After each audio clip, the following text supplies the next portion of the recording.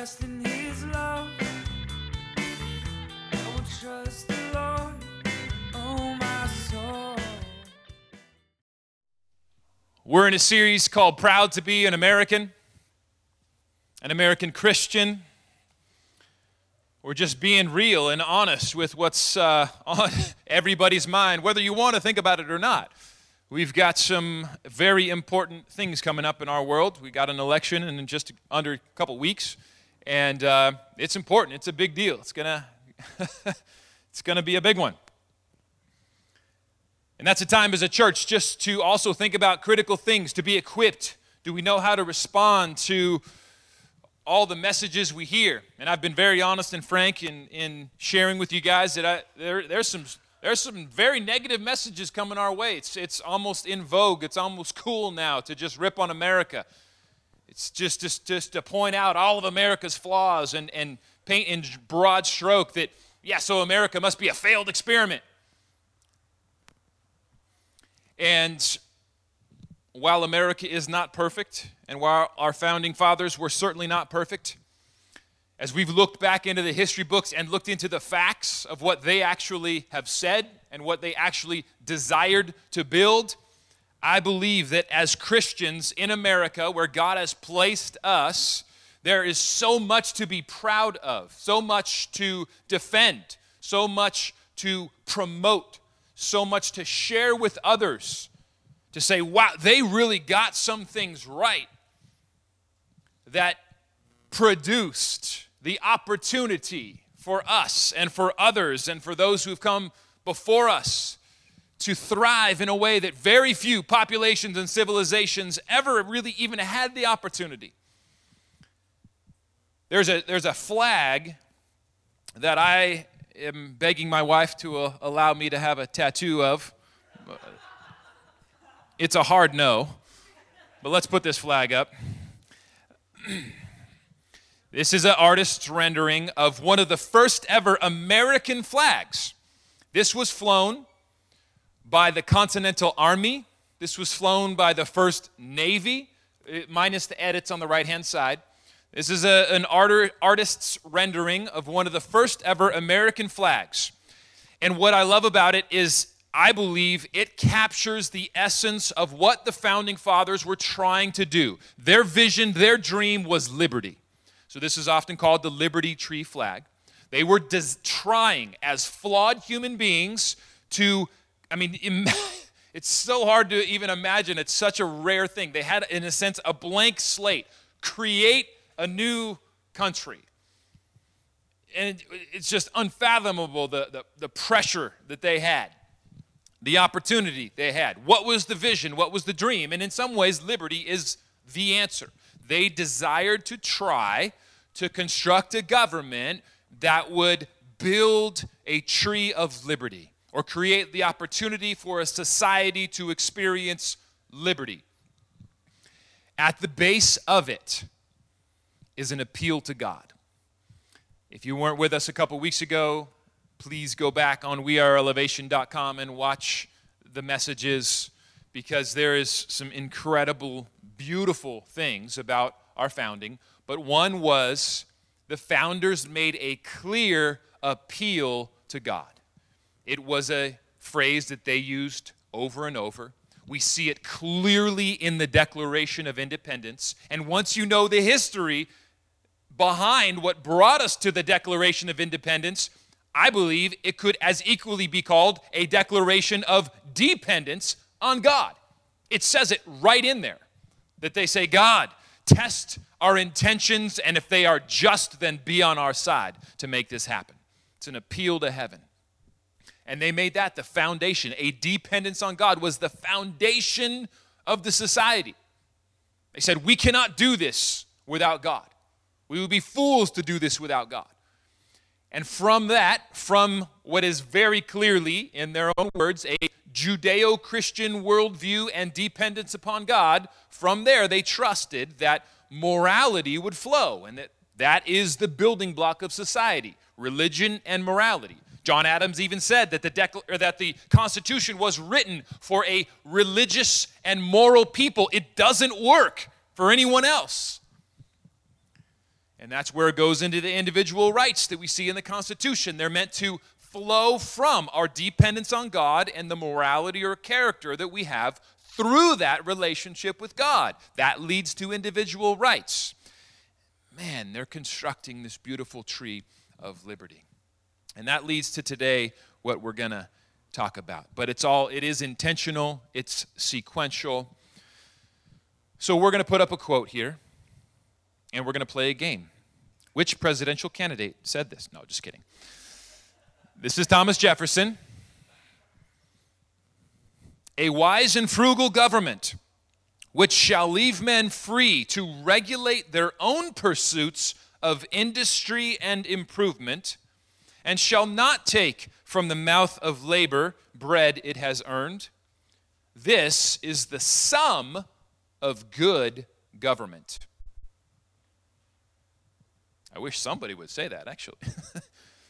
Put differently, this is so profound. The government is not responsible to give you a good life. The government is supposed to create the space for you to have the opportunity for you to build a good life, thus to pursue happiness, as the Declaration of Independence said. This is a profoundly American value, personal responsibility. The idea is that you and I and all of us have the personal responsibility to steward our life well, to invest it wisely, to work hard, to persevere, and in the belief that it will build a better life for yourself. So where does this idea come from? How far back does it go? So I want to take us to the first two earliest settlements, Jamestown and Plymouth. A little economic history. And I will say a caveat here as we get into economic history. For today, we will set aside the real and glaring issue of slavery, which tragically did take place starting in Jamestown. But just to be bold and continue with our series on that front, we are just going to address slavery head on next Sunday. So that should be fun for me. You can pray this is a good week. Or maybe I eat too much Halloween candy and don't show up next Sunday. No, it's going to be good. But for today, let's look at the economics here and where we began with this notion of personal responsibility. So you can look into the history books, and it's very interesting. Both of the earliest settlements of Jamestown and Plymouth, they tried a collective agrarian society, not built on personal responsibility, but that there was, not built on private property and hard work, but rather, let's just, kind of do your best and we'll all share it and see how it works. It was disastrous. Governor William Bradford. Now, these are pilgrims. These are Puritan Christians. These are some of the most radical Christians you will ever find. It didn't even work for them. And it was their idea. It was kind of like, hey, let's try it. Like, hey, the book of Acts talked about, everybody just share everything. Now, maybe it was because there was only 44 of them and there was about 70 others that were, of a different mindset that came over on the Mayflower. They were merchants, they were adventurers, they were tradesmen, they were, not the Puritans. So, but nobody knows. Governor William Bradford was not specific. But this is what he did say about this idea of the collective agrarian society. Quote, it caused much confusion and discontent and retarded much employment that would have been to their benefit and comfort, and caused people to, quote, allege weakness and inability. Is that quote up there? No, it's not. That's okay. I don't think that's my fault. But listen to some of the language. When there was no private property, There was no personal responsibility. It was just, hey, let's all kind of do our best and we'll all share. The governor said after 1 year, what had happened was a lot of alleged weakness and inability. Oh, I can't do it today. After many people literally starved to death, Governor Bradford made two important changes. Said it's not working. This is disastrous. So we're changing it right now. Private property, free enterprise, personal responsibility.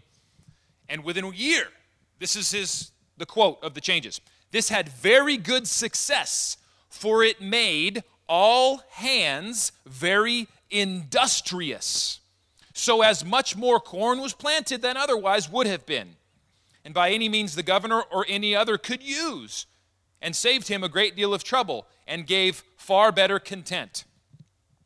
That's old language, but in other words, people were happier, they were more industrious, they grew a lot more corn, and so from literally a lack to where people were dying to an abundance, they had more than they needed. And now what starts to happen? Trade.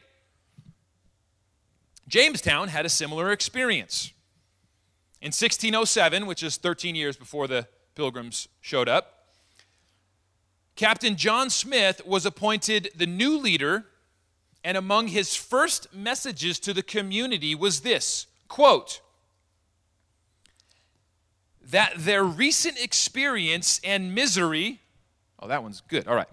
The recent experience and misery were sufficient to persuade everyone to mend his ways, that they must not think that either his pains or the purses of the adventures at home would forever maintain them in sloth and idleness, that he knew that many deserved more honor and a better reward than was yet to be had, but that for the greatest part of them must be more industrious or starve, that it was not reasonable that the labors of 30 or 40 honest and industrious men should be consumed to maintain 150 loiterers, that therefore everyone had to work, everyone that work not should not eat. And that, by the way, the last phrase, is a quote of 2 Thessalonians 3:10. If anyone is not willing to work, let him not eat. So Smith, same exact experience, saw this disaster taking place. So he called for the biblical principle. Interesting. Although Jamestown was not, I would say, they were not rooted in a spiritual conviction like the Pilgrims clearly were. The Pilgrims were essentially missionaries. They desired to reach the unreached people groups, as it said in their mission statement, to take the kingdom of God and advance it to the uttermost parts of the earth. Jamestown was clearly economic. But even that was failing, because it was like the people were there like, oh, hey, well, I'm just here for gold, so let me know when the gold shows up. And in the meantime, I'll eat your corn if you produce some for me. And it wasn't working. So Smith called for this biblical principle of hard work. And he had to say, if you don't work, you don't eat. Not surprisingly, things shifted in the colony. A well was dug, crops were grown, the death rate dropped dramatically. And it's just very interesting. This is historical fact. The two earliest settlements, English settlements, attempted just a collective society. Let's just all share. Sounds good, sounds great, right? It was disastrous for both until they implemented the policies of private property and personal responsibility. And it works because it's tapping into some core aspects of how God made us and some core temptations of the human soul. Listen to the 2 Thessalonians passage that Paul, where he lays down that rule. Hey, if you're not working, you're not eating. There's more to it. Let's go to it. Now we command you, brothers, in the name of our Lord Jesus, that you keep away from any brother who's walking in idleness and not walking in accord of the tradition that you receive from us. So Paul, interestingly, had to teach the churches this truth. For you yourselves know how you ought to imitate us, because we were not idle when we were with you, nor did we eat anyone else's bread without paying for it. But with toil and labor we work night and day, that we might not be a burden to any of you. It's not because we don't have that right, but to give you in ourselves an example to imitate. For even when we were with you, we would give you this command. If anyone is not willing to work, let him not eat. For we hear that some among you walk in idleness, not busy at work, but busy bodies. Now such persons we command and encourage in the Lord Jesus to do their work quietly and earn their own living. Aspects of the temptations common to all and the nature in which God created us. We can be tempted when given the opportunity toward idleness, laziness. Well, let someone else do it for me. But in contrast, what we see here is a tapping into the Old Testament Genesis passages, the reality that work is good. Work is good for the soul in its proper place. Genesis 2:15 says this, the Lord God took man and put him in the Garden of Eden to work it and take care of it, to steward it well. This is very important to notice. This is before the fall, before sin had entered into the world. In the idyllic garden of perfection, God says, work it. I mean, we have to see that as a crucial picture of how God created humanity. We are created by a creative God, and part of that image that he stamped us with is to be creative like him. He worked 6 days in creating the world, and then the Sabbath day of rest. Creating, working is a good thing. It reflects the nature of God. Work is clearly part of God's good creation. And if we want to go back a little bit further into Genesis 1:28, as God said, I'm going to make humanity in my image, then God said this, verse 28, God blessed them and said, be fruitful and multiply, fill the earth and subdue it. And scholars agree that this is not simply a call to just have babies. This is the idea of work, and as humans, we are meant to fill the earth. In our work, in our productivity, we're meant to fill the earth as representatives of the image of God. We're called to work and create. And in that relationship with him, where we're creative and innovative and productive, it fills the earth with things that reflect the goodness and nature of God. I mean, this is an incredible piece of how God has wired and created humanity. In fact, it's a command that through work, we get to play a part in a world of fruitfulness and multiplication. Be fruitful, multiply. We carry God's glory. We carry the image of God. And in relationship with God, we're now to work in order to multiply, in order to be fruitful, to see the glory of God cover the earth. God promises from the beginning a fruitful world that will multiply as we partner with him and fulfill our creative purpose. So to put it in the negative form, to not work, to not have the opportunity to work, to not have the opportunity to create and produce, robs people of the divine dignity that God has put in them to participate and co-labor with him in productivity and fruitfulness that God created each and every single human for. In the Reformation, Martin Luther tapped into this truth, and he furthered it and helped to break down some of the sacred and secular barriers that had existed, where at the time the common ethos, the common thought was, only the clergy do sacred work, everyone else is it's mundane. It doesn't really have any type of eternal value or honor to God. And Martin Luther said, no way. That's not it at all. Look back. Look at Genesis. Look where 1 Corinthians 10:31 says, whether you eat or drink or whatever you do it all for the glory of God. That all of life can be lived under this umbrella of being with God, partnering with God, and living for God's glory. So he made the great argument that even the cobbler who's creating shoes is doing, if they're doing it for the glory of God, that is just as sacred as an activity as the priest preaching the messages. And that was a very radical message at the time. But it's a very biblical message. There is no such thing as mundane. Where does God's word say, yeah, what you're doing, it doesn't matter to God? All of life is meant to be lived under the umbrella of God's glory.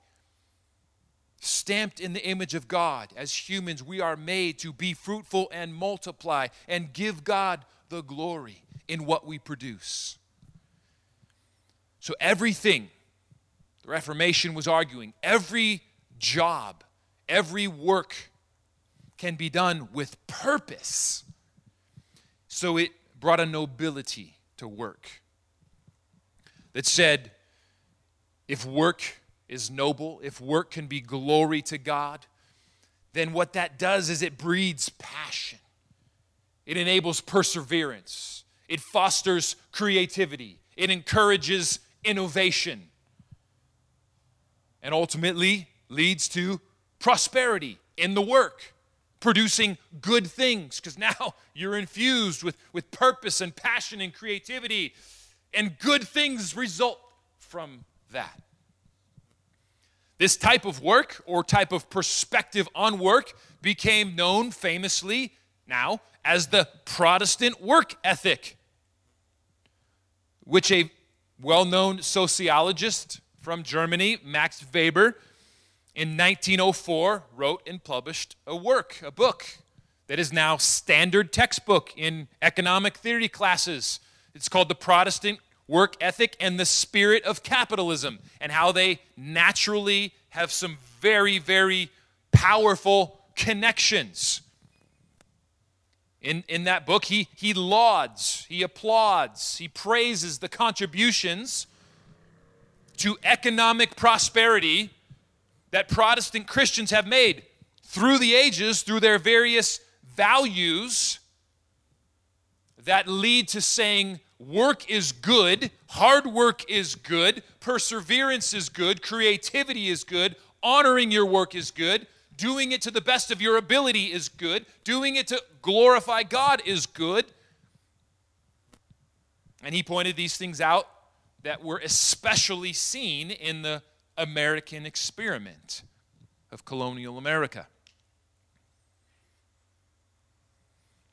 I would argue that in some ways, this is all ultimately about being good stewards with life.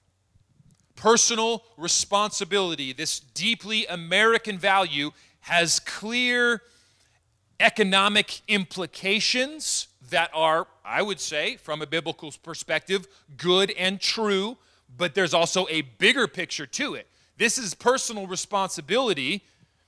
Now, if you want to put it through the bigger picture of the biblical lens, this is just steward your life well. When Jesus talked about stewardship, this is every aspect of life, every single thing you do in life, every single thing is meant to be done with the lens of, am I stewarding what God has given me well? He told a very famous parable. Won't go too much into it, but real quick. Jesus says like this: life is like a man going on a journey, called his servants and entrusted to them his property. Interesting. So God's the one going on a journey. We're the ones receiving. And what are we receiving? His property. Everything you have in life is from God. Everything, according to Jesus. To one he gave 5 talents, to another 2, to another 1, each according to his ability. Then he went away. He who had received the 5 talents went at once and traded with them, and he made 5 talents more. On and on and on, and it goes. You know the story, the guy who had one, did nothing. He got scared. He buried it in the ground. When the master returned and settled accounts with them. Settled accounts. In other words, the picture is all of us are going to have to give an account to God how we stewarded our life. And it's not about whether you have 5, 2, 1, or 20. When you stand before Jesus, the idea of saying, well, that guy had this many and that girl had that many, so Jesus is going to be like, I don't, in this moment, care at all. What did I give you, and what did you do with it? What they did or what they did, what they had or what they did means nothing to me.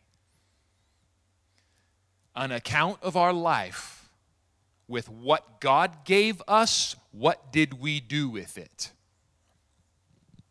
And so the story goes on. And Jesus said to the one who had 5 talents and delivered 5 more, his master said, well done, good and faithful servant. You have been faithful over what I gave you, so I will set you over much. Enter into the joy of your master. Same thing happens with the person who did 2. So it's about being faithful, being good stewards of what we have been given. And then the one said, oh, I buried it in the sand. And man, that is not a good place to be. Jesus says, you wicked and slothful servant. Wicked and slothful. You knew that I reap where I have not sown, and I gather where I scattered no seeds. And you ought to have at least invested my money with the bankers, and at my coming I should have received what was my own. Wow, that's crazy. At the end of our life, God's going to be like, what did you do with my stuff? It's my life. No, it was mine. What did you do with it? So take the talent away from him and give it to the one who has 10. And wow. That's a whole awesome, this passage is so deep. But let's keep it focused. How are you investing your personal responsibility? How are you investing your life so that there is kingdom multiplication? That's Jesus' question at the end of your life. Are you stewarding well your mind? Are you stewarding well your strength? Are you stewarding well your time, your effort, your energy, your relationships, your spirit? So that in all of those things, God's glorified and there's kingdom multiplication. Going back to Genesis, what did God promise? What's the world that God set up? God promised a world that would be fruitful, where things would multiply. But what Jesus teaches, and we see in Genesis and throughout God's word, but you have the personal responsibility, I have the personal responsibility to steward that life well, to invest it wisely so that it multiplies. That's personal responsibility. Now let's bring it back into the founders.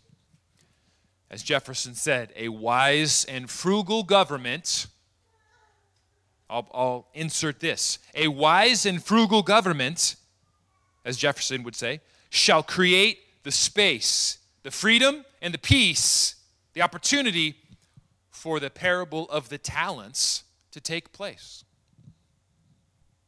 That's the sum of good government. A second key influence in all of this economic philosophy was a Scottish thinker named Adam Smith, very famous. I don't even know if it's taught anymore in school, but I remember reading those books. Well, having them assigned back in high school, but we know how that goes. Now I read them because they're interesting. 2 books, Moral Sentiments and The Wealth of Nations. Right at a time when the revolution was brewing, these books were published. And it was, in some ways, a call Adam Smith the father of economic philosophy. There was some ideas in there that really had not been captured like he captured. I would argue that a lot of them are in the Bible, like I'm talking about today, but he put them specifically in the economic strain like no one had. Here's a quote from him. Let's put up there it is. And look at that quote and how similar it is to Jefferson's, by the way. Adam Smith says, in the ideal economic situation, every man is left perfectly free to pursue his own interest in his own way. The sovereign, meaning the government, is completely discharged from a duty which no human wisdom or knowledge could ever be sufficient, the duty of superintending the industry of private people. That is abundantly influential on Thomas Jefferson. Jefferson said, quote, Wealth of Nations is the best book to read, end quote, in regard to economics. It's absolutely Jefferson built on Adam Smith here. This sense that what does a good government do? A good government, wise and frugal, leaves men free to regulate their own pursuits of industry. So the founding fathers here were in this imperfect way,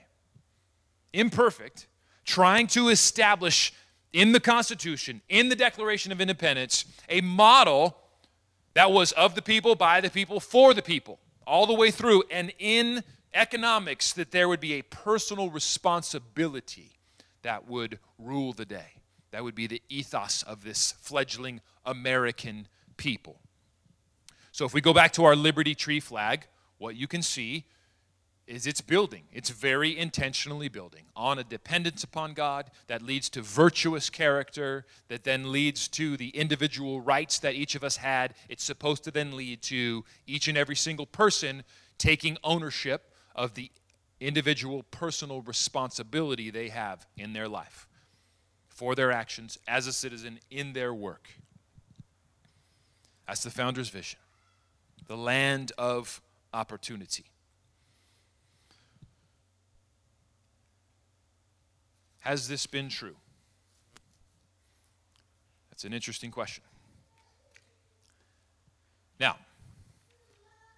we'll address next week in ways that it was difficult. It wasn't perfectly true for everyone. But what I also like to look at are the statistics. What's happened over the last 200 years of this experiment gaining ground, getting a foothold, and being shared with the rest of the world? And so I want to take us to a few images here. So Jake, if we could jump to the one about poverty levels. So this is from 1820 to 2015, and this is the number of people across the world living in extreme poverty.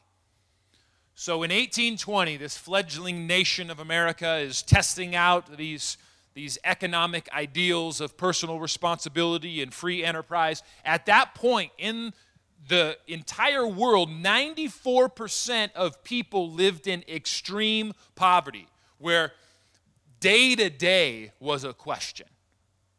I mean, 94. That's out of 100 people, only 6 people in the world out of 100 were not essentially living day to day, meal to meal. That is so intense. And fast forward to 2015, when the number of people now is, go back. The number of people is now less than 10% living in extreme poverty. And economicists are all saying that if we do well as a society and as a nation, there is, for the first time ever in the history of the world, there is the opportunity to eliminate extreme poverty. And anyone who says that the American experiment does not have a direct correlation with this graph is just absolutely lying to you. This is the American experiment that has become the worldwide experiment. On the next level, let's look at life expectancy. So from the 1500s to 2019, look at life expectancy across the world. So again, you got the fledgling nation of America starting to do their thing with innovation and invention, going wild because of the personal responsibility and free enterprise. And look at the overall effect on our world. From even in the 1800s, life expectancy was around 40 years old for the whole world. I'm supposed to be dead. The whole world. And now we have reached something in the world that's never happened before, where the life expectancy across the whole world is over 70, and some places are over 80. Again, to say that the American experiment of personal responsibility, which ushered in an era of innovation and creativity and invention that the world had never seen, to say that this is not directly connected to the American experiment, they're just lying. I mean, you can, even today, you can go look at the Forbes list of the richest people in the world. And it's a very interesting list. Currently, some of them on there: Jeff Bezos of Amazon, Bill Gates of Microsoft, Steve Jobs of Apple, posthumous, Larry Page of Google, Mark Zuckerberg of Facebook, Elon Musk of Tesla. Now, these are not personally heroic figures to me in their life or their following of God, but they illustrate the American ideal of personal responsibility in the sense that most of these world changers in economics created their product in their garage or their dorm room. And it was the American ideal, the spirit of personal responsibility, the Protestant work ethic, the biblical notion of work at its best is supposed to be a creative process. Now, they may not know it yet. I don't know them personally, but work at its best is supposed to be a participation with our Creator, where we're living out the passions that He's wired us for, where we're getting in touch with the way He's designed us to design things, the way He's created us to create. The best of our gifts and passions are being put into being productive. So there is great innovation and invention and creativity in the work process. And that's what you see in this group of the richest people in the world. They all innovated, created something in their garage. There's something absolutely fundamentally American about that reality that is in complete contrast with the way that government was set up for the first many thousand years of human existence. That the Americans and Adam Smith and the Protestant work ethic were all working together saying, no, there's something different we need to try. Personal responsibility. That we don't need the government, and this is the way that it worked. Back in the day, it was you are born into your job based on your class, based on your family history, what the state says you have to do. The government dictates economics and thus your future. There is little opportunity to change it. The state always wins. The royalty always wins. They're always in control. You're a tiny little cog in their wheel. You really have no choice and no say in that. And the Americans, with all these values that we have seen over the last number of weeks, dependence on God that leads to personal morality that wakes us up and says, whoa, we have individual rights that the government doesn't give us, that God gives us, that the government is supposed to protect, and that leads to individual responsibility, creativity, and now this crazy idea that, wait a minute, maybe the government controlling the economics and telling everybody what they to do for their benefit isn't the best way to do this. What if we each get to have the responsibility to build our own future? And you get wild innovations, wild creativity, wild inventions. I mean, if you go and you just look at inventions, Google inventions, the list of American inventions is just incredible. I mean, Elon Musk has essentially built a rocket in his garage. And is now, competing with NASA, saying, we don't need you anymore, NASA. I can build my own rockets. And it's amazing where we've come. And I'm not saying that all of this is great and perfect and without critique, but there is an ideal behind it that is really important. Personal responsibility. That work is good. Creating is good. Persevering in that is good. Taking personal responsibility to make it happen is good. But let me address an important question. Are there excesses in this? Are there dangers? Are there exploitations? For sure. Especially as Christians. And so this is where, to me, as we look at this, we have to put the idea of economics and personal responsibility in the bigger picture of stewardship. In the bigger picture of economics and the personal responsibility in that area is but a piece of a larger picture, a much larger picture of life with God. And there are various spheres of life with God. And economics is not king. Jesus said it like this: no one can serve two masters, for he will either hate one and love the other, or he will be devoted to the one and despise the other. You cannot serve both God and money. You cannot love both God and money. Or 1 Timothy 6:10 says it like this: the love of money is the root of all kinds of evils. It is through this craving that some have wandered away from the faith and pierced themselves with many pangs. So that right there is the accountability check. And you can look into the history of economics over the last 200 years, and in some ways there are easy examples of exploitation and excess and greed. They're easy. That doesn't mean the principle of personal responsibility is wrong. It means it needs to be held in check with other values. That's what the Bible's for. It holds us in check to say, yes, personal responsibility is good. Yes, you're meant to be fruitful and multiply. Yes, your work is good, but it's not God. And so that's where the accountability comes in from God's word to keep our values in check. And that is part, I would say, as Americans, where we do have that prophetic voice and that prophetic call to where we see those excesses. And there's actually lots of good documentaries out there on the internet that are fairly easy to find to see where companies and businesses have grown so big and the love of money takes over and causes all sorts of injustices. And that's not a new thing.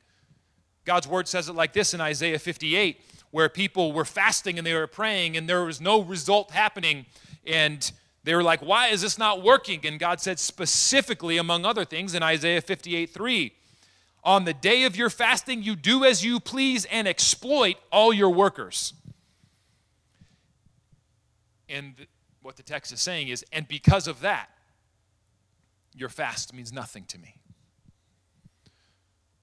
And there are many passages like that, where God calls for the fair and just treatment of workers, for the awareness to stay away from greed, and that money is not our God, and to fall in love with it, it will produce all kinds of evils.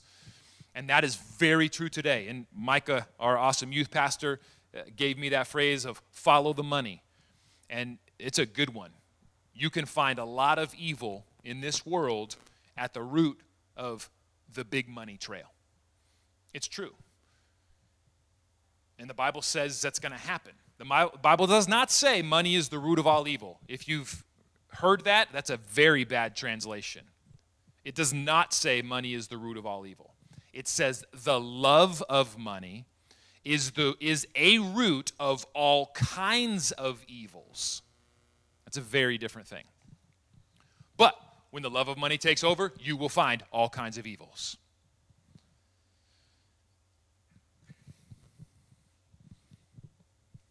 However, it doesn't take away the biblical truth and principle that God gave us from the beginning. Work is good. Be fruitful, multiply, take personal responsibility. And then, when you are fruitful and multiply, what do you do with it? Be generous. All throughout the Bible, be generous. Whether it's the Old Testament commands to leave the gleanings of your field so that the poor can come and do their work to get food for themselves, which is an interesting thing. Now, don't just give it to them. It says leave so they can make the choice to come and work and get food for themselves. Or whether it's the New Testament calls to, when you have a surplus, give to those in need, so that when you're in need, those who have a surplus can give to you. There's calls for generosity. There's calls for gratitude, coming back to the picture of the talents, the parable of the talents, that it's all God's anyways. So if we ever get to that point where it's, wow, look at the kingdom that I have built by my power and my glory, like King Nebuchadnezzar said, then be expecting to grow some long hair and some claws and get humbled.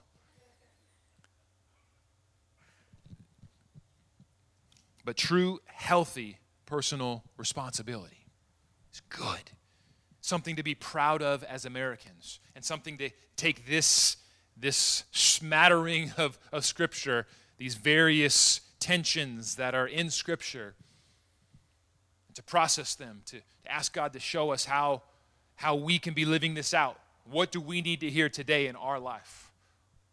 How do we need to take this and be equipped to share with others, to encourage others, to challenge others, to promote that there are some things, this one in particular of personal responsibility is something to be proud of, something to come back to in our country, something that really is in the long run the best for everyone.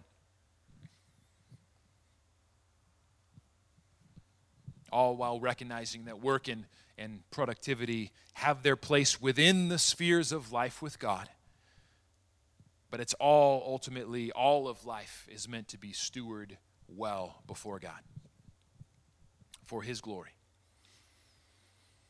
All right, let's. I will sing a new song. I will sing a new song.